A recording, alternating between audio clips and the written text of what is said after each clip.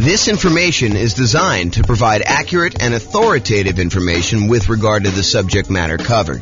It is offered with the understanding that the presenters are not engaged in rendering legal, accounting, or other professional services. If legal advice or other expert advice is required, the services of a competent professional should be sought. Welcome to the Waco Real Estate Investing and Real Estate Financial Planning Podcast. Learn all about investing in real estate in Waco, Texas, with a combination of real estate financial planning and modeling with numbers specific to Waco, plus syndicated, more generalized recordings of live and pre-recorded real estate investing classes, not all of them specific to Waco. Be sure to stay tuned after the podcast for a message from our sponsors. So, creative financing and real estate entrepreneurship. I'm James Orr. So when I started putting together this series of classes, I wanted to cover all of the different real estate investing strategies. I did a single 2-hour class where I went through all the different strategies with like a big picture overview. But then my idea was to go through then and dive deep into each individual strategy, talk about those in detail, and then give you real numbers as to how that strategy might perform for you achieving financial independence with these kind of tools, whatever strategy we're talking about, and then compare those across different strategies. Like how does buy and hold compare to fix and flip or creative financing or house hacking or nomading?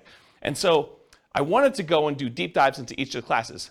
But traditionally, I've only usually covered these 3 primary strategies: the buy and hold strategy, including short-term vacation rentals, all the different variations of nomad by proxy, nomad with house hacking, nomad to short-term rental, nomad with lease option exit, and then the ultimate real estate agent retirement plan. So like all the variations of nomad, and then house hacking. So these were the classes. If you've been here for however long, we've been doing classes since 2003. So for most of those time, we've been doing these. It's been really exceptional for us to go do classes on these other strategies. So tonight's a kind of odd class in a lot of ways because I don't typically teach creative financing. I've done a lot of creative financing, not recently, but I've done a lot of creative financing, especially early on in my career. And then like quick turning, flipping properties, BRRRR, wholesaling, options, option auctions, tax liens, and partnerships. So these are sort of like the secondary tier of class topics that I don't frequently teach, although in some cases I've got good experience in those, and especially with the modeling we do, I think you'll learn some stuff that you've never seen before. So these are sort of like the secondary ones, and so you're getting what I would consider like a secondary topic tonight. I think it's super interesting and probably a primary topic for a lot of folks, but not what we typically would cover in the class series. And then there's some stuff that we're just not going to cover, like real estate investment trusts. Go talk to a stockbroker. And then things like probate, short sales, foreclosures, and pre-foreclosures, those are really part of other strategies. They're not their own strategy by themselves. Like, someone who's in pre-foreclosure, they could be a good candidate for you coming in and buying the property creatively, but it's not big enough to be its own like 2-hour class, as an example. So that's sort of like the real estate investing strategies and what we've done. If you've noticed though, we've already covered a 2-hour version of buy and hold. We've covered a 2-hour version of nomad, a 2-hour version of house hacking. We're doing creative financing tonight. We did a 2-hour class on quick turning, flipping properties. We did a 2-hour class on the BRRRR strategy. I'm going to do wholesaling, options and option auction, tax liens, tax deeds, and then partnerships is next week. So you'll see that we're going through the whole kind of like pattern, the whole, whatever you call it. Oh, I don't know, the whole thing, whatever it means there. Any questions on this? All right, cool. All right. So I'm going to take some time to go over all the different types of creative financing and make sure that you got that. Did you guys all get handouts? If you haven't been to one of the like class where we've done these models before, there's some handouts for you. If you've been already and you don't mind, because some of them I don't know if I printed enough, but if you email me afterward, I'll give you a copy. But if you just do the one there, it's like a handout that goes over all the different strategies, and then a kind of like a strategy profile for filling out the strategy tonight, and then one for the loans, kind of goes over the different loans. So if you don't have those, make sure you get them. You guys should have copies, right? Yeah, they're the same as last time. They're not any different. They're all the same. Okay, so let's do creative financing. I'm just going to walk through all these different ones. And if you haven't been to a live class before, I'm really informal. So if you've got questions, please interrupt, and I'll be sure to answer any questions you have. If you need extra copies, go ahead and take them while I have them, if you need them, or if you need someplace to take notes. Okay, so creative financing. So let's start with owner financing. So owner financing is when the seller of the property, the owner of the property, acts like the bank they are willing to accept monthly payments or yearly payments or quarterly payments, whatever you guys decide to negotiate. But most of the time, it's going to be monthly payments. They'll accept monthly payments for you to acquire the property. There'll usually be a mortgage or deed of trust on the property, and you'll make payments to them based on your agreement, your loan agreement with them. And then once you've paid off the property in full, they will release their lien on the property, and you will be the complete owner.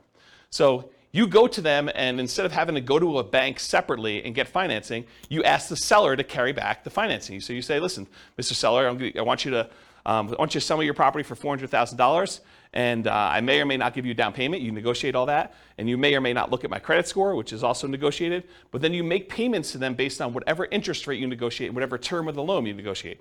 So that's what owner financing is. Does anyone have questions on owner financing? It's a pretty straightforward one. Yeah? Does the seller have to have the loan paid off to offer that to the new buyer? That's a really good question. So the question was for the microphone, does the seller need to have their loan paid off in order to be able to offer owner financing? And so for the formal definition of what I call owner financing, yes. Otherwise, you'd be in what I call the wrap financing column here. So if you have wrap financing, then that would be where the seller has an existing underlying loan on it, and then they're wrapping that loan and accepting payments from you for a larger amount, and then they're using part of the payment that you make to them to pay the underlying loan that still exists on there. So my definition of owner financing is it has to be free and clear. My definition with wrap financing is you can get a seller to offer some type of seller financing, but they can wrap the underlying loan there. Or if the seller has the ability, they could pay off that underlying loan completely. Then the property would be free and clear, and then they could offer regular owner financing to you. Okay. Does that make sense? Yep. Okay. So going on to the next one, which is wrap financing. Wrap financing is when the seller has an existing loan on the property, and then they're going to willing to sell the property to you, and they're going to say, look, I owe $50,000 on a $400,000 property, but I will finance the full $400,000. I will collect a payment from you based on a certain interest rate and a certain time period for the $400,000 loan. But part of that payment you're going to make to me, I'm going to use that to pay that $50,000 loan that I still have on the property. So part of the payment goes to the seller, part of the payment goes to the underlying financing. At least you hope it does, because if they don't, that underlying loan could technically foreclose and you could be kind of SOL. Okay? So wrap financing is when the seller has an existing loan, but then they otherwise wrap it. Now here's another interesting thing. Around here, we're going to talk about what subject to here is, and why don't I just talk about subject to here next. But subject to in Colorado, they want us to do those as wrap financing. They don't want us to do straight up subject to. They don't want the seller to just deed you the property and have no recourse if you don't make the payments. So they would prefer that you have the seller go wrap the loan so that if you don't make the payments, the seller can foreclose and get the property back on the thing. And you'll want to go talk to an attorney. We're going to have a slide up here in a little bit where it talks about going to talk to an attorney to make sure that you have the right paperwork and that you're structuring it right in your area. Because it's not enough for you to say, James told me this is how we need to do it, so that's how I'm going to do it. You really do need to go get advice from an attorney and make sure you structure this right. It's one of the costs for you to do creative financing. You need to go consult with an attorney and get everything set up correctly one time. And then if you decide you want to hire them for each deal, you can do that. If you think you know enough after you've talked to the attorney, when you got all your paperwork done right the first time, then you can decide to just do that yourself. That's up to you. All right, so let's skip down here to subject to, because I sort of told you that you need to do wrap financing instead of straight up subject to. So what is subject to? Subject to is buying a property where you agree to make existing payments on the underlying loan. So imagine you had a seller who was married, him and his spouse owned a property, and she decided to run off with the plumber. And so she left him. And he's like, look, I can't live in this house anymore. I can't afford to make the monthly payments. I'm going to move back in with my parents, try to recover emotionally and financially from this devastating event with my wife leaving with the plumber. I don't want this house anymore. I'm just going to let it go to foreclosure. And so you say, well, wait a minute, Mr. Seller. Instead of you ruining your credit and letting it go to foreclosure, why don't I come in and I'll just start making payments on your existing loan? And because you're disappearing to Florida, and I don't know where you're going to be, I mean, for all I know, you could totally go to South America or wherever and just disappear completely. I don't want to have this thing lying out here where I'm renting it from you. Why don't you deed me the property now, and I will make payments on your underlying loan, and I'll own the property, but the loan will remain in your name, and so you won't have a foreclosure on your record. You won't be late on this loan because I'll make payments on it, and everyone will be happy. And the seller says to you, if you give me $2,000 to help get me to Florida, you got a deal. And so now you bought the property subject to the existing financing. So you bought the property and you start making payments on that underlying loan. Does that make sense? That's what subject to is. It's buying a property and agreeing to make payments on the underlying loan. Did I go, if I'm the buyer here, did I go to the bank and get permission from the bank to make payments on that loan? I did not, okay? And most loans, I would say 99.9% of all the loans being made today have what's called a due on sale or due on transfer clause in them. And what that due on sale or due on transfer clause says is that if the seller transfers ownership of the property, that the lender has the right, does not have the obligation, but they can, at their option, decide to accelerate the loan so that the entire loan is due and payable. And if you're unwilling or unable to pay the entire loan off, then they can foreclose on it and get ownership of the property back if the seller transfers ownership and does not pay off the underlying loan.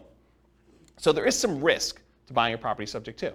Now, do all banks, as soon as they find out that the loan is transferred, do they all go and say, we want the full thing paid in full and do that? Nope. They don't. But could they? Yes, they can. And in fact, I usually do this just to make my point, and you guys can't say, James never told me that a lender can call the loan due. So for, 15, 20 years now almost, I've been teaching class since 2003, so what is that, almost 20 years? I always stand on a chair, and I tell you, the lenders can foreclose on the property. When you transfer title, they can decide to accelerate the loan. That due on sale, due on transfer clause means that they can decide to call the loan due. So you can't say, James, you never told me that, because I'll tell you, I stood on a chair and I told you that the lender can actually do that. Now, will they do that? I don't know. Historically, they haven't.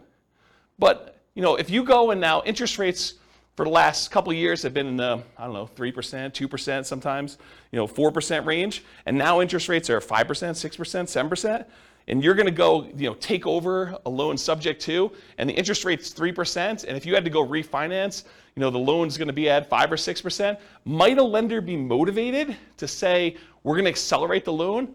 I could see a case where they would. The chance of you going back to that lender and refinancing, they're not going to get the 4, 5, or 6% loan, right? You're going to go to a different lender. If they're foreclosing on you or they're threatening to kind of accelerate the mortgage, are you going to go to that lender and try to get a loan? Unless they give you some type of incentive to do so, probably not. So they're not really probably going to directly benefit, but what if they had some motivation? What if they, thought for some reason getting this loan off their books was a benefit to them, and they were looking for a reason to get it off the books? Could they go and do that? Absolutely, okay? And so, remember my example where the guy was going to, his wife left him and went off with the plumber, and now he's moving to Florida? Well, what happens if you don't make the payments on his loan? Right? Now it's a problem for him, because now the loan is now, in default, and he could be foreclosed on. He could have a foreclosure on his record. That's not ideal. And so one of the reasons why I told you that, at least in Colorado here, they want you to do wrap financing instead of buying subject to, is because with wrap financing, if you're not making the payment to them, they can then say, wait a minute, okay, now I can foreclose on you because you are not making the payment to me, which means the payment on the underlying loan is not being made, and now I have some recourse against you for doing that. Where before they don't, because they deeded you the property. The deed represents ownership. So if the seller deeds you the property, you now own the property, even though there's a loan in their name still on the property, okay? So that's why we tend to do wrap financing. But again, you're going to want to talk to an attorney and get specific advice about this. Does anyone have any questions on subject to wrap financing or owner financing at this point? We've covered a lot of them. I heard somewhere that they're offering insurance for that. Have you heard of that? No, insurance in what way? So Bill said, it's Bill, right? The due on sale clause. So if the bank actually goes forward with it, you can buy insurance to protect you from that. I've not heard that. If you do find out where it is, please email me, because I'd be interested to see what that says. Yeah, I've not heard of that. So Bill said that there's a company that's offering you insurance in case a bank decides to accelerate the loan and execute their due on sale clause. I've not heard that. Yeah, that's interesting though. And I will tell you, this is a gray area, a relatively controversial subject. There are some people that will tell you it's not a big deal, go ahead and transfer it. I've never seen one happen. I actually know of one that was accelerated. But like some people say, I've never seen it happen. So you could do this with impunity. It's not a big deal. They'll also tell you, just hide that you've done the transfer. Like, buy the property, put it into a trust. If you put the property, they'll tell you this, it's not true. They'll tell you if you put the property into a trust, if you have the seller put a property into a trust, and then you take over the trust, that actually eliminates the ability for the lender to accelerate the loan and use the due on sale clause, and then start their foreclosure process if they want to. That's not true. The phrase that they're referring to is that a seller can move the property into a trust for their own estate planning purposes. But as soon as you take over ownership of the trust, you have violated due on sale clause. So if they maintain ownership of the trust, if it actually is for their benefit directly, then that doesn't violate the due on sale clause. But if you take actually ownership of the trust, then that happens there. And they'll say, but no one really knows the trust. The trust is a private document. It kind of sits there. Well, maybe, right? I mean, if a seller really wanted to know, and the information technology has become so good these days, that if a seller really wanted to know, they're going to look at stuff like, did the insurance change names? Did the water bill get changed to a different name? Did the electric bill get changed? And you're going to say, but sometimes tenants will do that. Yeah, you have enough of these things happening. I think a motivated lender could go and do that. So just do it with your eyes open, talk to an attorney and get advice on it. But this is not with zero risk proposition, in my opinion. And there's people that have different opinions, and they'll tell you that you could do this with impunity, it doesn't matter. And you'll see that online all the time. Any questions on that, especially the part about it being controversial in the gray area? All right, cool. What's that? You want me to get up on a chair? Yeah, so that's kind of the three there. Owner financing, wrap financing, subject to. What about loan assumption? Well, subject to is when you buy a property and you do not get the lender's permission. But certain loans, you can formally go to the lender and actually assume the loan. You could say to the lender, hey, look, this loan is assumable. I would actually like to come in and I would like to take over the payments for this particular seller, and I will formally assume all responsibilities for this loan. And so you can go to the lender and formally assume a loan. That's different than subject to. You're going there and you're getting the permission of the lender, and with the blessing of the lender, and usually a fee, you're going in there and taking over the loan and doing it that way. Does that make sense? That's the difference between loan assumption and subject to. Okay? Okay, so the rent-to-own, lease-to-own, lease option, and lease purchase family, they're all really, really similar in my mind, because you're leasing the property. The seller of the property, the owner of the property, is saying to you, look, I will allow you to have occupancy of the property, and in exchange for that, you're going to pay me a fee, usually monthly. It doesn't have to be, but it usually is monthly. They're going to pay you a monthly. You're going to pay the seller a monthly fee in order to lease the property or rent the property for a period of time. But then, in addition to that, you agree with the seller. Look, Mr. Seller, provided I pay the rent for the next year or two, how about you give me the ability to buy this property from you at some point in the future for some price that you've negotiated, with some terms that you've negotiated, like who pays what and when and how. So that is a lease option or a lease purchase or a rent-to-own or a lease-to-own type of situation. You're leasing the property and you have the right to buy the property at some point in the future. So a lease option is a lease agreement with an option agreement. You have the option to buy the property at some point in the future. You can choose not to exercise your option if you want to. That's what a lease option is. You lease the property, and at some point in the future, if it makes sense to do so, you can go and buy the property. Lease option. A lease purchase is a lease agreement with a purchase contract. And there's usually a little bit of a stronger implication in a purchase contract that says you intend to purchase the property. It doesn't mean that you have to, unless it's specific performance, in which case you could be sued if you don't perform. But in most cases, it's some type of lease purchase, and the purchase is usually based in some type of earnest money, where if you don't exercise the purchase contract, then you lose your earnest money. Although there's some ways you could write it where you don't actually lose your earnest money, but I think most of the time there's some type of loss there. So rent-to-own, lease option, lease purchase, they're all really in that same family. You're leasing a property for a period of time, and you have either the option to buy it or you have an implication to buy it with a purchase agreement. So those are what those are. Anyone have any questions on those? Okay. Agreement for deed, bond for deed, contract for deed, installment land contract. So when you buy your car, you don't actually own your car until you've made all the payments, right? You get the title at the end. Well, that's sort of what this agreement for deed, bond for deed, contract for deed, installment land contract are. You're making payments on a property over time, and if you fulfill all the payments in the terms of your agreement, then at the end of that, the seller is going to give you the deed to the property. You have an agreement to make payments and then eventually get the deed. Bless you. Or you have an installment land contract. You have a contract for the deed where you're agreeing to do certain things, and at the end you get the deed for the property. So it's sort of like car payments for houses is the best way I can describe it. Okay? So those really are the 6 types of creative financing. Owner financing, where they don't have a loan and the seller acts like the bank. Wrap financing, where they have an underlying loan and the seller acts sort of like the bank, but there's a loan on the property. Loan assumption, where you formally go and assume responsibility from the loan with the lender. The rent-to-own, lease option, lease purchase family, where you're leasing the property and you have the right to buy it at some point in the future. The agreement for deed, contract for deed, installment land contract, that sort of family, where you are kind of like making payments and then you get the deed at the end. And then finally, subject to, where the seller just deeds you the property and technically you don't even have to make payments on the underlying loan. It doesn't have to be that. You're just buying the property knowing that there are existing liens on the property. But in the overwhelming majority of the cases, you're going to agree to make the payments on that loan. You're buying the property subject to, and you're going to agree to the seller that you're going to make those payments. Any questions on those 6? Okay.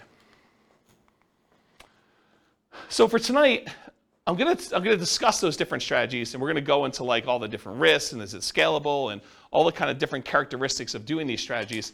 But I'm going to talk about things, and I have to generalize in order to do it. Are there exceptions to what I'm going to say tonight? Could you say to me, but James, what about this really weird situation where this happens and this happens and this happens? Isn't that sort of different than what you're saying? Absolutely. I can't cover every possible situation that comes up. So there are exceptions to everything I'm going to say. And I've tried to be comprehensive and include everything I can, but it's not possible to do that. There are exceptions to everything. So you can find a deal or structure a deal to make choices that are not in line with what I have defined here. And beware, just because you don't think there's a chance that X can happen, it doesn't mean that it won't happen. This is designed, in my opinion, to be a starting point discussion to help you make better investing decisions on your own with additional knowledge. This is not like the end of your education. And at a minimum, in my opinion, in order to do any creative financing deals, you should budget talking to an attorney in your marketplace who like specializes in doing creative financing to make sure you're doing it right in your marketplace. You should not say, James told me this, therefore it is 100% correct in my marketplace. Okay? Do your own research. All right, so creative financing variations. So if you have your handout with you, the one that has like all the different creative financing things on here, you'll notice at the very top is a quote. It says, what's a strategy? A strategy is a unique combination of entry, holding period, and exit. So how you get into a deal, the period of time or how you hold the property, and then how you get out of a deal. Okay?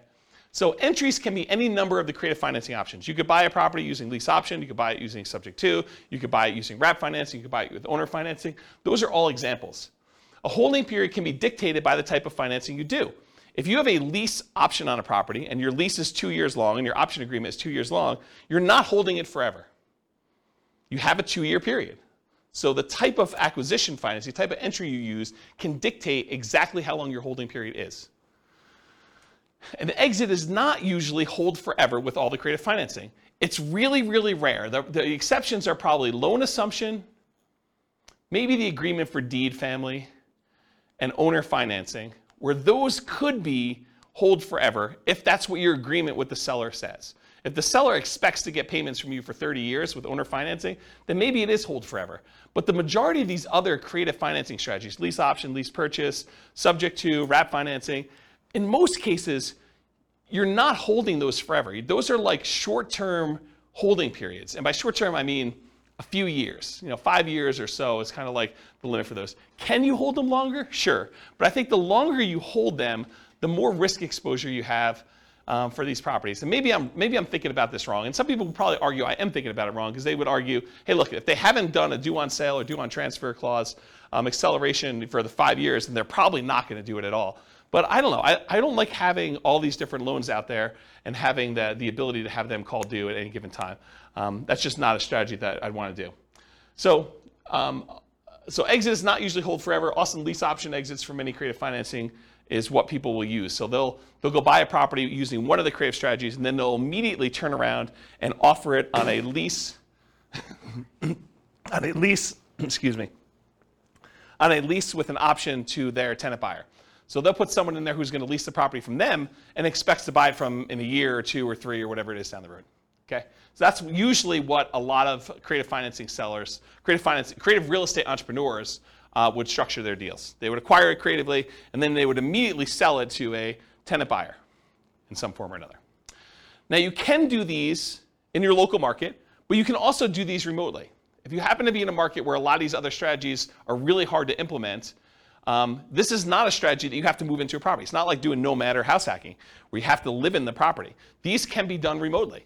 It involves different skills. I mean, to be able to go buy properties creatively in a different city is different than trying to do it here locally, where you can sit down across from the seller and do it all. So yeah, you can do it locally or you can do it remotely. They can be properties of any type. It doesn't have to be single family homes. It could be duplexes, triplex, fourplex, it could be commercial buildings. It could be industrial buildings, it could be anything. We're going to tend to focus tonight on single family homes. And then this is an interesting one. And if you're interested in it, you probably should look into it more. But Richard Roop used to teach a strategy called the ultimate strategy, which is a variation on owner financing. And really really short, I'm probably doing a horrible job at explaining it to you. But the real difference is that with owner financing, the way Richard Roop teaches it with the ultimate strategy is he will include in there a term that allows you to move the loan to a different property. So if you get owner financing on a property and you ultimately sell that property 2 or 3 years down the road, you may not want to actually pay off the property, right? You may want to say, I'm going to sell it, but I've got this really great owner financing loan on it. And you want to be able to move that loan to another property so that you can use that financing again repeatedly. And so that's called substitution of collateral. If you're interested in that, go do a search for substitution of collateral, and it will allow you to substitute the collateral. The collateral in this case was the house. So you could sell the house and say, okay, this house was the collateral for this mortgage I had on this property, but owner financing mortgage. But now, since I've sold that property, I'm going to move this to another property that I own or a property that I'm acquiring, and I can substitute the collateral. And you'd want to do that if you were creating really, really good owner financing with the seller. And the seller ideally wants to continue receiving payments from you. Maybe they don't want to receive a $400,000 lump sum of money and kind of screw up their tax planning. Maybe they really do want to keep that. And so they may be motivated to allow you to move this loan from one to another. So if you're interested in that, go look up substitution of collateral, and you can find some different strategies. There's some pretty interesting things you can do with that. Another source of this idea of substitution collateral, I'm not sure if they're even selling them anymore, but it was a guy named Mike Summey. I think it's Summey, S-U-M-M-E-Y, I believe, Mike Summey. And he wrote, along with Roger Dawson, he did a series of books called The Weekend Millionaire Real Estate Investor. And there's a series of them. There's like the Weekend Millionaire Real Estate Investor book. There's like an FAQ book. There's a book on negotiations, which Roger Dawson is sort of known for. And those are actually pretty good books for kind of like doing calculations for owner financing and making sure that you're only buying positive cash flowing properties and things of that nature. And he does talk about substitution collateral in there. So that's another good reference for it if you're kind of looking for a mass market paperback source for this information. So, all right, any questions on creative financing variations? Is this helpful for you guys? All right. Sometimes I get in my own zone. I like just sort of like walk and talk and pace, and you guys get the benefit of that. I look like a caged animal up here just walking back and forth. All right, so is real estate, is like all the creative financing stuff, is that like a real estate investor strategy where someone is deploying money and they're expecting to get a return on their money? Or is it more of like an entrepreneurial, like a real estate entrepreneurship sort of thing where they're actively doing work and they're expecting to be earning money for the work and labor that to do? Maybe there's a little bit of money involved in there, but primarily it's like the effort and the labor doing it. What do you think? For creative financing, is it usually like I'm deploying a large amount of money, or is it usually like I'm out there hustling and doing work and trying to convert that to big chunks of cash in some form or another? What do you think? Yeah, I think this is an entrepreneurship one. I think this is a pretty clear example of it. You're going to do all this effort and work. You're not really taking like big down payments and going buying 20% down or 25% down buying whole type properties. So here's the big slide. And this is the slide I think that it's going to disappoint some folks, because they're all coming into this creative financing world thinking, I don't need to do, I didn't want to do all this creative financing because I don't need to have any money in the deal, right? I could do all this stuff without any money. Well, maybe. I mean, you probably could find a deal where you could do it with no money, but I think that's exceptional. I mean, like really, really exceptional. Once you see my list of what the expenses are for doing it, I think you'll agree with me. It would be pretty exceptional to do that. So the first thing for money required, the first thing is you absolutely have to go talk to an attorney. I think anyone who is going to go try to do these deals without having a consultation with a local attorney who specializes in some type of creative real estate financing, I think that's a huge mistake. I think you could easily lose a lot more money than you could possibly make on this deal by screwing this up. And so it pays to go have a 1 hour, 2 hour, 3 hour consultation. It'll cost you, I don't know, $500, maybe $1,000.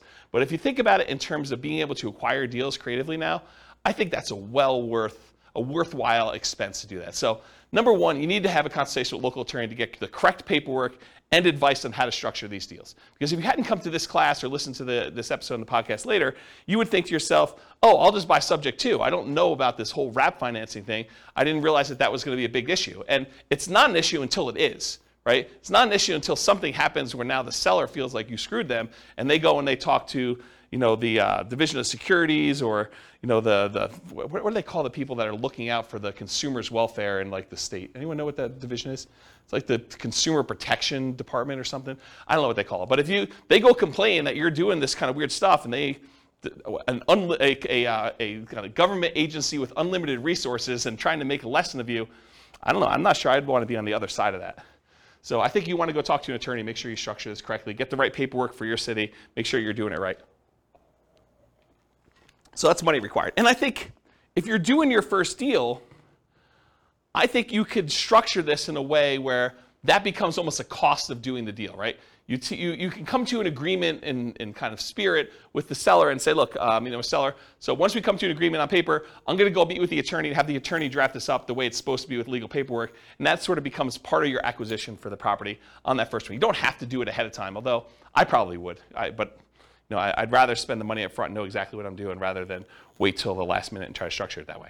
Okay, so money required, consultation with local attorney to get correct paperwork and advice. The next thing is, how do you find these deals? We're going to talk tonight, I have a few slides on marketing. We're going to talk tonight about lazy marketing versus poor marketing. Lazy marketing is where you're willing to spend money in order to get deals flowing to you. That's lazy marketing. Poor marketing is where you're willing to put in effort, time, in order to have deals that you go out there and find. Okay, and I have a couple slides with examples and I'll go into that. But if you're not going to do all poor marketing, which you're going to get tired of doing this if you've never done this before to go try to find deals using the poor strategies, it's very, very labor intensive and I don't think it's very much fun personally. But I think eventually you want to get to the point where you're doing lazy marketing, you're putting out marketing, spending money to do things and having deals flow to you. So I think you're going to need to have money, bless you, I think you're going to need to have money set aside, marketing, in order to find or acquire the deal. So you're going to spend money in order to acquire the deal. And I'll tell you my assumptions for what we do when we get to the numbers later tonight. Okay, so that's marketing to find or acquire the deal. In addition to that, you're going to need some type of money to capture the deal. You're going to need earnest money or an option fee. If you're doing a lease option with the seller, you need to pay the seller an option fee in most cases. Some people will teach you online, you could do this really cheap. Give the seller $20, you're good. Still $20. And I think most sellers are probably going to want a little bit more than that. You'll open yourself up to more deal flow if you're willing to do the deals that require more money. If a seller says, look, I can't do this deal unless you give me $2,000. If you don't have $2,000 to do the deal, you can't do that deal, right? You can try to wholesale it or something like that, but you can't do the deal if you don't have money. And so what happens to the sellers that are like, look, I've got a ton of equity in my property. I just need $20,000. Otherwise, I'll let you buy my property subject to, or wrap financing. Well, you have to have the $20,000 to do that. Otherwise, that deal was dead to you. It wasn't a good enough deal. Does that make sense? So by having some money, you open yourself up to an additional number of deals or additional percentage of deals. So you need earnest money or an option fee or something like that. I think that's part of the money required to do that. Sometimes you'll need a down payment. If you're doing owner finance, the seller says, look, I'll owner finance this property, but I want 5% down or 10% down or 20% down. I need a certain amount of money to do X. My daughter's wedding. I need to pay for school for my kid in college. And so I need $25,000. Otherwise, I'll accept payments over time, but I need a certain chunk up front. And so this is all negotiated, but you might need money for down payment. And if you're taking over debt, if you're agreeing to make payments on a seller's loan, a lot of times you'll say, look, I'm going to buy the property on the 1st. Well, technically, for the seller, the payment on the 1st really pays their mortgage for the previous 30 days because mortgages are paid in arrears. When you get a brand new mortgage, you don't make a payment on day 1. You make a payment 30 days after, right? You live in the property for a month, and then you make the payment for the period of time that you lived in before. But sellers don't remember that, okay? When you go and you buy a property from them on the 1st, they're thinking you're making that mortgage payment on the 1st. Okay, so when you go and you take over a loan, a lot of times you're not in arrears. You're making that payment looking forward, almost as if you were a renter. Sometimes you'll need repair costs. So, try to think you're gonna be able to do these deals with no money. A lot of times you're gonna go on a property and, a lot of times the seller is motivated. They haven't been doing maintenance on the property. They haven't been taking care of the carpet. They haven't been taking care of the kitchen. They have a whole bunch of little fixer-upper sort of things, $500, $1,000, $2,000, paints, things like that need to be done in the property. So sometimes you'll need massive repairs if something needs really serious fix-up. But in most cases, even relatively pretty houses, if a seller is motivated, a lot of times they're motivated. They've been motivated for a little while. They haven't been doing things. Or sometimes you have to make up back payments on a loan. They're 2 months behind on their mortgage. They're willing to come in and let you take over payments on their existing loan, but the reason they're able to do that is because they're going to be foreclosed on otherwise, and so you need to make up 2 months worth of payments. Does that make sense to everybody? Okay. You'll need some closing costs. I think a lot of attorneys are probably going to suggest to you that you close this at a title company or an attorney's office, depending on what is customary in your marketplace. They don't want you to do something at the kitchen table and bring in a mobile notary and have them doing something, because a lot of sellers don't realize that they're transferring ownership of their property if you do it at the kitchen table. They want you to go down to a title company and have it done legitimately. And you probably should buy title insurance in a lot of cases. So you'll need to have regular closing costs in order to acquire some of these deals, especially if your attorney suggests you do that. And then finally, once you acquire the property, there's some expense to holding the property while you're marketing it to find a tenant, or the marketing itself in order to find your tenant, or your tenant buyer. If you're going to put a tenant in there who's going to buy it from you, you need to spend a little bit of money in order to find those people. We've kind of gotten spoiled in some ways with a market that's ridiculously hot, that we forget that it's not usual to kind of put a property up and have it occupied in like a week. Sometimes you're holding a property for 60 days trying to find a tenant or tenant buyer. Sometimes it's longer than that if you're not really doing what you're supposed to do, or it's priced too much or whatever. Okay? So realize you probably need to have some holding costs or marketing costs in order to acquire your tenant or tenant buyer, and be prepared for that. So can you do this with no money? Maybe, but I listed out all these reasonable expenses for you. I don't think there's any on here that you're like, well, you just made that one up, James. These are like legit costs you have, right? So, and I'm not even putting in here reserves, right? So I don't know. I think a lot of people are attracted to creative financing because they're like, I could do this with no money, but I don't know if that's true. Can you do it with less than 20% down if you're kind of comparing it to putting 20% down to buy a property, a traditional buy and hold property? Sure. Is it going to be 5% of the purchase price? I think you could start pushing toward 5%, with some of these costs. We can get there. I'll show you some assumptions I have a little bit later, but maybe it is still cheaper than doing like a nomad strategy, or is it going to be 3.5%? I don't know. Maybe it's better to do a 3.5% FHA loan to do that. Okay. Anyone have questions on the financing stuff? Is that helpful? Is that like a surprise to folks? Not what you're expecting when you came in? Everyone knew this? You've heard me talk about it before already? Okay. It's this fine line between, I don't want to discourage anybody, right? Like I want to be encouraging and tell you, you could do this. You go get advice from an attorney, and you can go out there and you could do these deals. And I'm going to show you some numbers that you're going to be motivated to do it, right? Because you're going to see the numbers, you're like, holy crap, this is awesome. But to go think that it's awesome and that you're going to be able to do it with no money, I'm not so sure that those are compatible thoughts. And so I'd rather be realistic and have you go into it knowing that you're going to need to put some money into this and get it working than to think that you're going to be able to do it with no money down and be really frustrated when you find deals that all require some money and you're spinning your wheels and not able to get any traction. Yeah, question? Like maybe naive, but so yeah. Some of this creative financing methods, let's say you were combining this with nomading, yep. You can only get 10 like conventional loans. Would these be considered against those loans, or would this be kind of depending on how you write it up? How does it count? Yeah. So it's a really, really good question. So the question for the microphone is, if you're going to do creative financing, do those loans count on your record for being able to get additional loans? If you're limited to getting 10 loans buying traditional, like buy and hold properties, non-owner occupant. For the owner occupant ones, you're not limited to 10, by the way. Yeah, but for like traditional 20% down investor loan, a lot of times you're limited to 10, then you got to switch over to some type of portfolio loan in order to do that. So do these creative financing ones count? And it's weird because some lenders will tell you absolutely, especially if they appear in your tax return, right? They'll show up in your tax return and you're like, I'm responsible for this loan.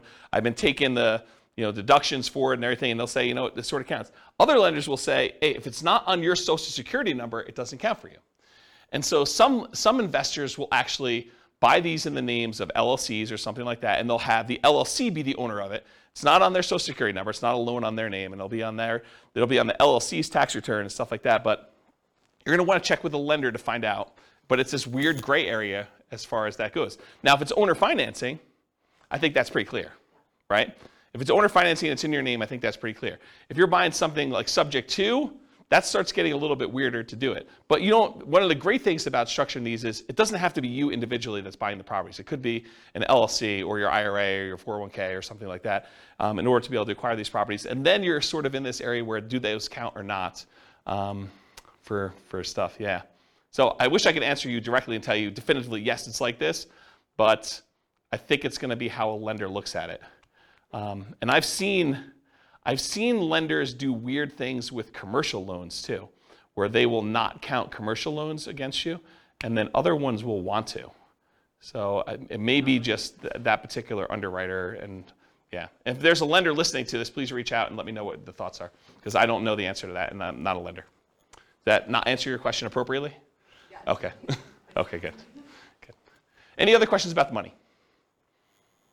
All right, cool. All right, so these are the 3 slides on marketing. I'm going to do an entire separate 2-hour class on motivated seller marketing, how to find off-market deals. But this is what you get tonight. So motivated sellers for lazy and poor folks. So lazy methods: more money than time. It's easier to scale up in size. You can decide to spend 3 times as much marketing. You've scaled to 3 times. It's hard to work 3 times as much when you're already working full time. You sift and sort for great deals. So you have all this marketing out there. It's bringing deals in using some type of paid marketing methodology where you have deals coming in, and then you sift and sort based on the deals coming in. There have been times when I probably stupidly overspent on marketing and had more deals coming in than I could possibly handle. And there were more people I could even call back. I was like so busy that people were calling in, I wasn't calling people back. And I told my assistant at the time, I'm like, look, I'm only going to call back people that call twice.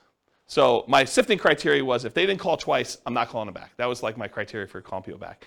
And then I for a very brief period of time, because this all went out at the same time and I was just really swamped and overwhelmed, I would start just doing like lowball offers on the phone as a pre-screening call, which is not what you want to do. But I basically say, look, if you want to sell me your property, these are the metrics I'm using to analyze your deal. Are you interested in that? And if they said yes, great, going out and buying that house, right? But I don't recommend doing that. I don't think it's a good idea. But you can if you decide to put out enough marketing where you're coming in, you're sifting and sorting for great deals by doing it that way. Poor methods, so that was lazy methods. Poor methods, more time than money, and willing to invest the time to find motivated sellers. They tend to be time-intensive type activities, therefore harder to scale. And you tend to want to work or overwork every lead, which leads you to try to make non-deals or bad deals into deals. So the tendency when you're doing the poor marketing is you're putting out so much effort, so much manual labor that a seller who is motivated calls you and you do everything you can to try to make this deal work, even though it's just not a deal. And I think that's the tendency when you have limited deal flow and you get frustrated because you're like, I've only had this one call in the last 2 months. I've been putting in effort every day, doing 10 hours a day of door knocking or cold calling or replying to ads of people that are for sale by owners or whatever you're doing that's kind of like these poor marketing methods. And then finally someone says, hey, I'm potentially interested, and it's really not a deal. The reason why they're motivated is because it's not a deal. It's like something you should not buy. But like you try to look at it from every angle. You're like, I must not be looking at this right because this is the only one I've got, so it's got to be a deal. There's, like the old joke about, there's got to be a pony in this, thing somewhere, right? Like you're trying to find something to make it work, but it's not, okay? Now there can be some overlap between the two. For example, some people might consider bandit signs, the little signs you stick out in the medians of the roads, or the neutral grounds for people that are living in areas where they call them neutral grounds. But you kind of put them there and they say, we buy ugly houses or something like that. So some people would consider those more of like a lazy method. Some people will consider them more of a poor method because they're out there like manually putting them in the ground. And I don't know, it's sort of like in the gray area for that. Okay? So let's talk about some lazy methods. Lazy methods, again, are the ones where you're being lazy, you're willing to spend money. So billboards and bench signs, car signs, like the magnetic signs you put on your car or car wraps, any direct mail, postcards, yellow letters, handwritten yellow letters, probate letters, all examples of direct mail. Websites, pay-per-click, where you actually pay Google or some of the other search engines that when someone searches for sell my home fast in whatever your city is, that you come up, your website comes up, and every time someone clicks on your ad, you pay a fee to them. Voice or text broadcasts, where you're doing outbound voicemail blast that says, hey, I'm interested in buying your home, give me a call. And then lots of voice broadcasts or texts that say, hey, I'm interested in buying your home, text me back or call me at this number. Those are variations of lazy methods. Newspaper advertising, although newspapers are not nearly effective as they once were. Although, you probably could find one that does work. Radio and television ads, and Yellow Pages, which again, who uses Yellow Pages these days? But I wanted to be comprehensive, and this is an old list that I used to teach in a class a while ago. Any questions on lazy methods? Okay. Poor methods, bandit signs, those little yellow signs or white signs you put sort of in the median or neutral ground, and kind of says we buy houses or we take over payments, buy a house any condition, cash for house, cash for keys, stuff like that. Business cards, you're putting out business cards, hand them out. People that you meet, contacting for sale by owners, getting on the phone and dialing, going door to door, stuff like that. Door knocking, door-to-door flyers, door hangers, and sticky notes, any type of door-to-door guerrilla type marketing. I consider that more of a poor method. Driving for dollars, looking around for properties that are obvious in need of repair, or they've got 37 old newspapers laying in the driveway, or 57 pizza hangers on their front door. It's obvious no one lives there and the house is abandoned or something. You drive around looking for houses like that, and then you try to track down the seller, contact them, and ask them if they're interested in selling their house. That's a strategy. Flyers and the free flyer method. So you could put out door-to-door flyers. I think that was already on there. The free flyer method is you can go and contact 3 other businesses in the area and have them all agree to pay for a half page of a flyer.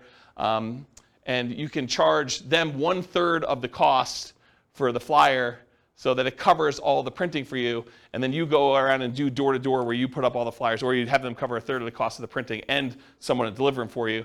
And you basically get the 4th spot on that 2-page thing for free. So it's a way for you to have an unlimited budget for doing marketing where you're getting 3 other businesses, the pizza company, the plumbing guy or AC guy or, something else, the weight loss guy.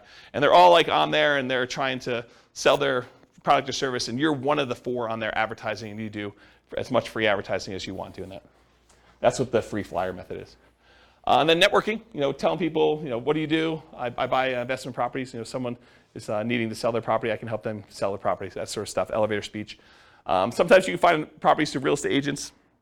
I have bought properties creatively through real estate agents. It's hard to do. You can do it, though. Posting ads, going on sites like Craigslist or something like that in order to find potential deals there. Promotional clothing, we buy houses type shirts or things like that. Real estate wholesalers and bird dogs, you can find deals that way.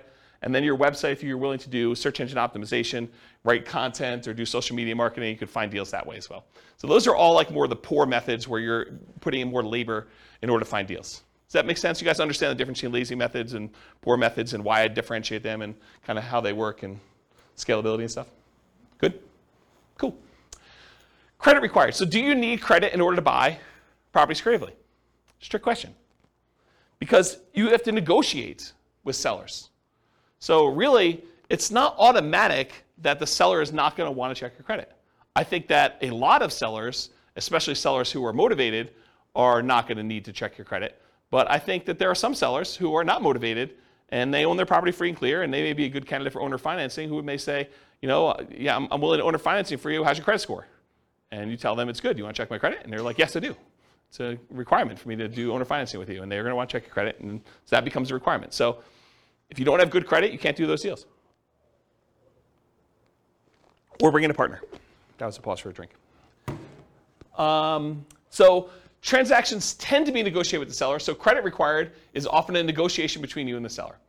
There is a greater chance of finding options that do not require you to have personal credit with creative financing directly with a seller, especially if you're helping a seller solve a problem, if they're motivated in some form and they've got an issue that you can solve. Okay? This also opens up that since you don't need your personal credit to do it, you can buy in the name of an LLC or company if you want to structure things that way, or trust, or your IRA or your 401k, which we'll get to here in a second. Any questions on credit required? Cool. So skills required. So what do you need to know? What do you need to be able to do in order to do creative financing? And I think this list is a lot longer than a lot of other strategies because there's a lot more moving pieces. So the primary skills required for creative financing are, number one, you got to find deals. So a lot of times that means you need to have marketing skills. Because this is not like, you're trying to do traditional buy and hold, you're looking in the MLS, and all you got to do is keep looking at the stuff until you find one that works where you run the numbers. Now you got to go out there and actually get deals. You got to create motivated sellers. You got to go find them and identify them and have them call you or call on them. So finding deals, you need marketing skills. You still need to be able to analyze deals. And analyzing deals for creative financing, it adds an additional layer of complexity. It's not something you can't learn, but it's not as straightforward as just, I'm going to get a 20% down loan. Do I like the cash on cash? Do I like the internal rate of return? Am I looking at those numbers? It's a little bit more nuanced than that of how you structure it, how you run the numbers. Once you've done it a few times, it's pretty easy. So you need to be able to do a deal analysis. In some cases, you'll need to do rehab estimating, going into a property and finding out how much it's going to cost to get it ready to rent or tenant buyer. You need to do cash flow estimating, figuring out what the rent's going to be on that and doing those calculations. And in a lot of cases, you may need to estimate value to find out what you're going to sell the property for to your tenant buyer and what you're going to be able to buy it for, and is that a good enough deal? And is that reasonable? Will the property appraise when your tenant buyer goes to get a loan on it and cash you out? And so I think you need to be able to estimate values of properties. If you're doing traditional buy and hold, you may not need to do that at all. So it's an additional skill. Deal structuring, I kind of talked about that already, but you need to be able to structure these deals, figure out how you're going to structure, what type of creative financing you're going to offer, what type of profit spread you need, what type of cash flow you need, all those different things as part of deal structuring. In some cases, you may want to go raise money. So possibly raising money becomes more of an issue with this. I think you could probably list that in a lot of different strategies, but I think it's even more appropriate in this particular one, is possibly raising money as a possible skill. And then selling or filling the property, either selling it outright or putting a tenant buyer in the property or putting a tenant in the property or doing a short-term rental. Whatever you decide to do as your exit strategy, you need to be able to do that part of that skill too, or managing someone who's willing to do that. Property management, while the tenant or the tenant buyer is in the property, you need to be able to do that skill. And it can vary. The skill is either you doing it yourself and all the skills needed to do that, or hiring somebody else like a property manager and then being able to manage the property manager to do that.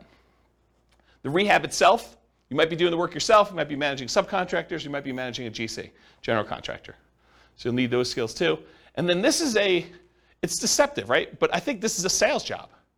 Being able to go out and, quote, sell the seller on why your solution is a good solution for them and talk to them about the pros and cons and the benefits of doing that and how it's structured, and that's sales skills. So you need to be able to go sell the seller. So it's a sales job to do this. And then, of course, once you get the property, selling it to the tenant or the tenant buyer, I think that's a sales job as well. So despite what a lot of folks think, this is a sales job. And then you need to do all these other skills on top of that. Okay. Any questions on skills required for doing creative financing? Nothing? I got no questions. I would just recommend, if you're marketing, you're reaching out to sellers to have a good CRM. That's a big thing about managing your contacts, when you contact them, how often you contact them. You can also figure out your KPIs. Basically, you figure out how much it costs to get a deal in the contract. So those are some pretty important things. It's Taylor? Yeah. So Taylor just said, for the microphone, because it's hard to pick up on the mic, Taylor just said that if you're going to be contacting sellers, it's important to have a CRM, customer relationship management software, that keeps track of who you called, what you said, information about them, the situation, last time you called them, things of that nature. And then you could go and start looking at key performance indicators, what he called KPIs, in order to determine what your cost is to generate a lead, what your cost is to close on a deal, what your cost is to put a tenant buyer in the property, and all those things of those nature.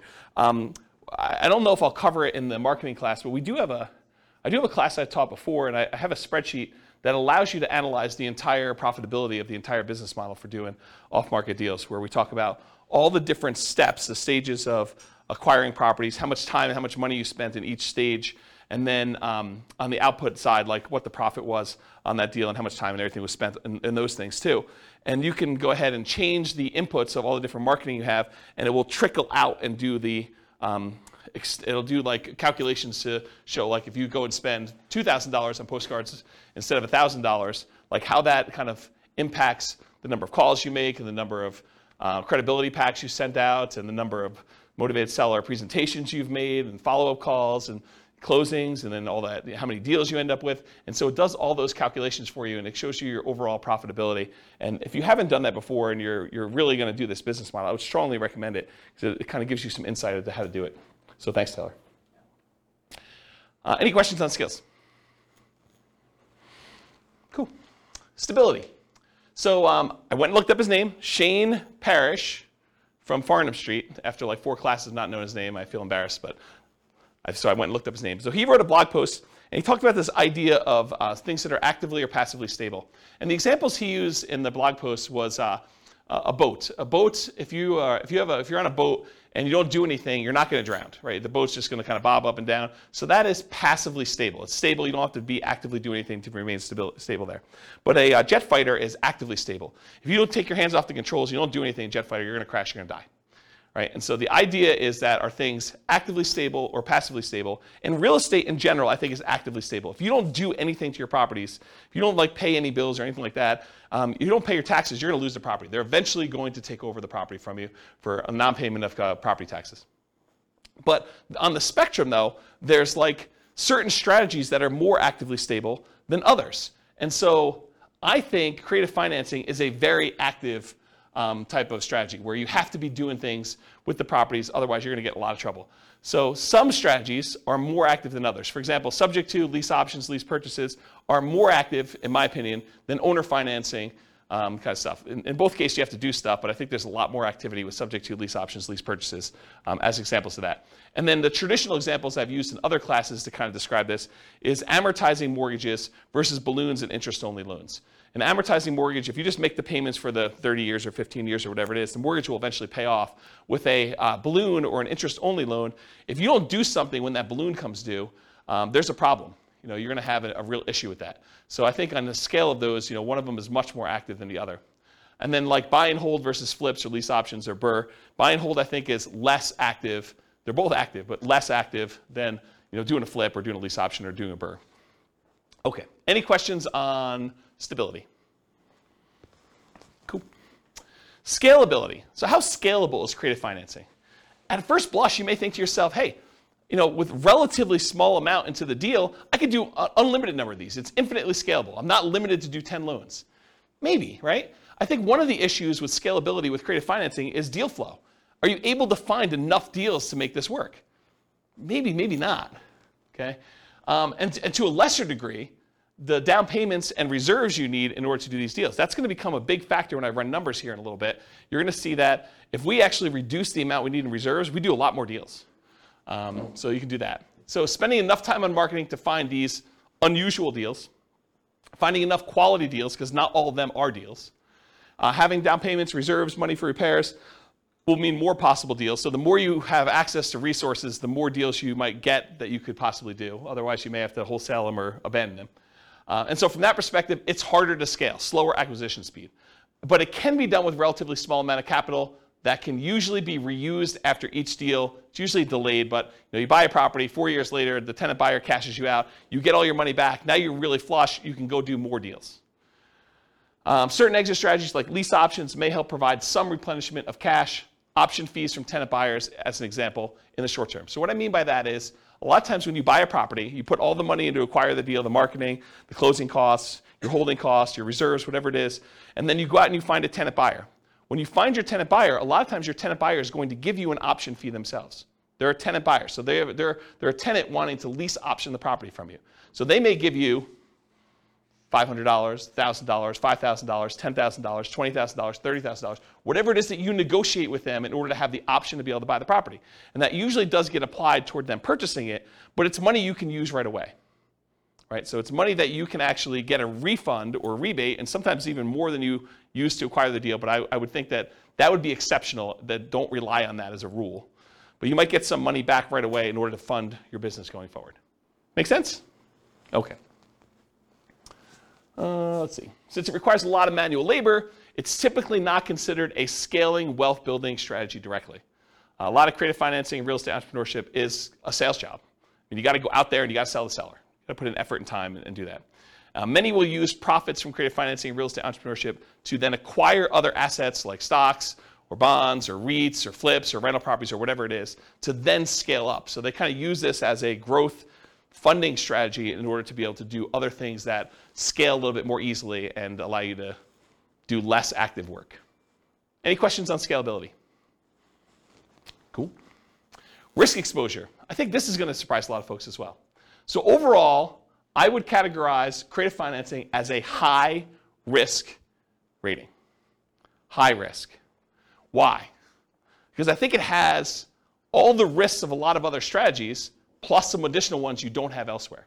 So for example, because we're putting so little in the deal, we have amplified returns. If you're positive and the returns are going well, those are amplified in a positive direction. Those are good. But because they're amplified, if it goes against you, it's amplified negatively. You could put $3,000 into a deal and lose $10,000. Okay, so it's amplified both ways. And that's from putting small down payments into the deals. There's also an increased likelihood of negative cash flow. Whenever you put a small amount down or you take over debt in a property where the original seller had very little down in the deal, you have an increased chance of having negative cash flow on a property. And so we like to refer to these as deferred down payments. If you had put 20% down or 25% down, they would be positive cash flow and you wouldn't have negative cash flow. But since the original owner only put 5% down and a year later they're selling it to you and now you're taking over the debt, maybe they really only have 5% equity. So it's like you put 5% down. So you could have negative cash flow on this. And they may still have PMI and things of that nature. So whenever you have small or no down payments, a lot of times you're going to have negative cash flow. There's also a limited selection of the deals that come across your desk. It's not like you're going out and you're picking the most primo, the best possible property you can buy that has the most amazing cash flow. No, you're putting out marketing and like one person comes forward who's motivated, and that may not be the property that you would have otherwise picked as a positive cash flowing deal. It may not have really good like price to rent economics. It may not be the best rental property, but they're willing to sell it to you creatively. So it may not be a deal that you would otherwise have picked if you had a choice of everything in the MLS. And so for that reason, it may be more negative cash flow. Okay? It can be slightly worse financing or interest rates than what you could get today, depending on where the market is. I mean, imagine for a minute, we were at reverse market where we didn't have all these really low interest rates. We had really high interest rates and all this stuff from 2, 3, or 4, or 5 years ago. And those are where most of your motivated sellers are coming from. And now interest rates are at 2 or 3 or 4%. But those other ones were at 5 or 6 or 7. Well, they could be worse deals than what you could get today if you went out there.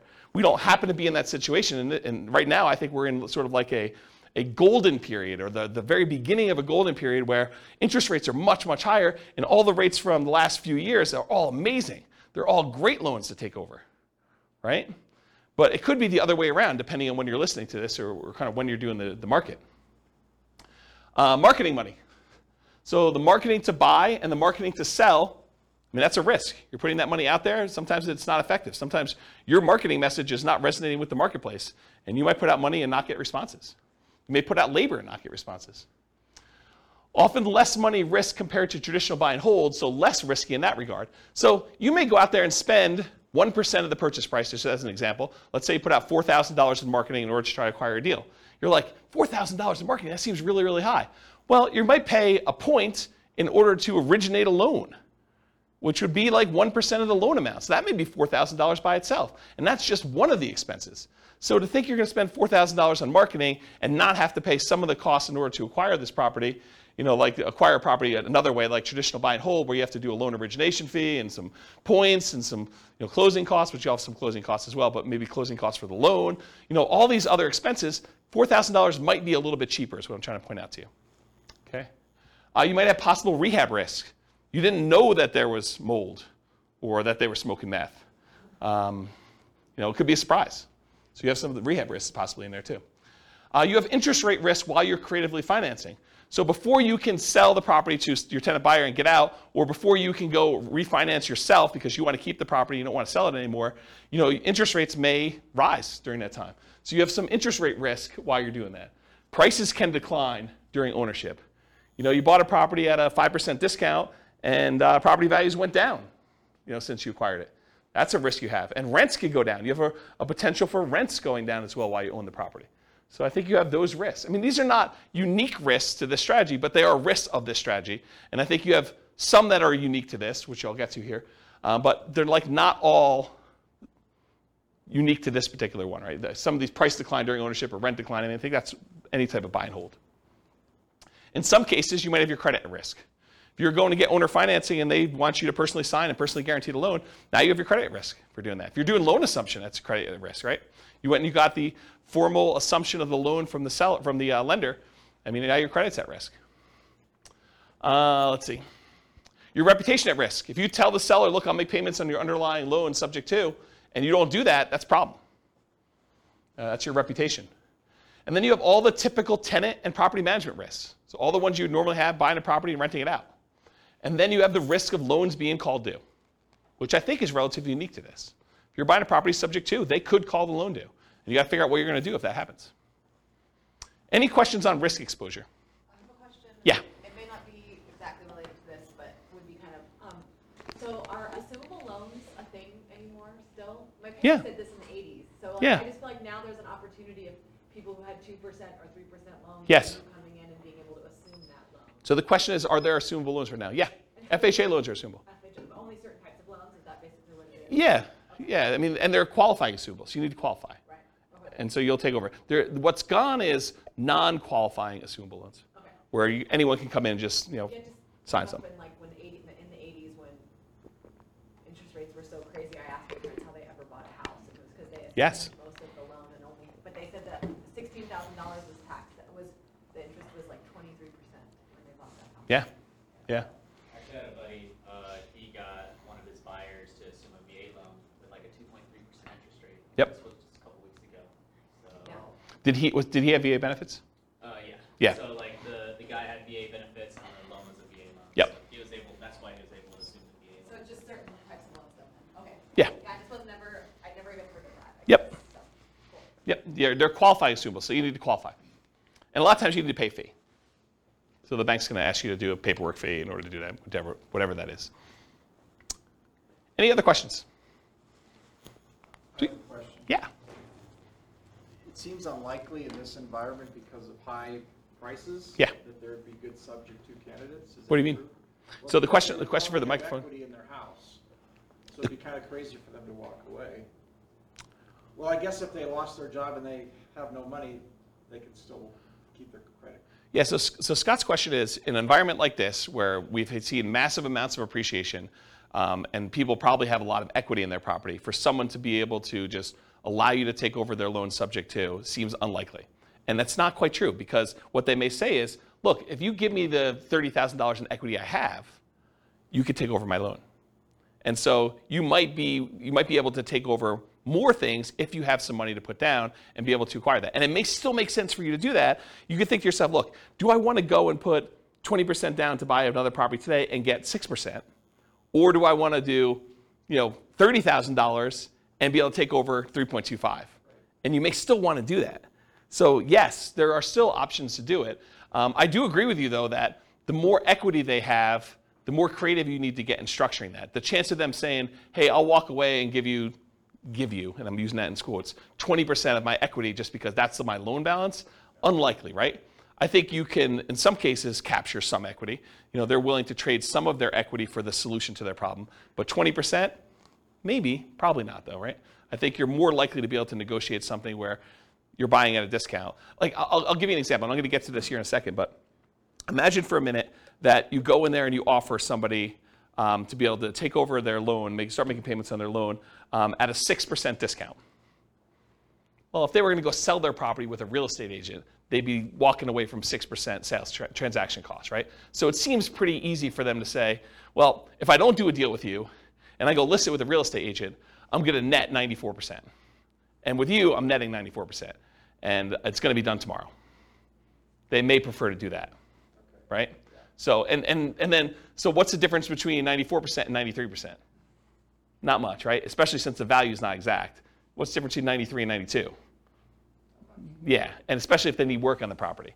And or maybe they don't know the value of what it is right now. Maybe they think it's a little bit lower, a little bit higher. I mean, it's hard to say.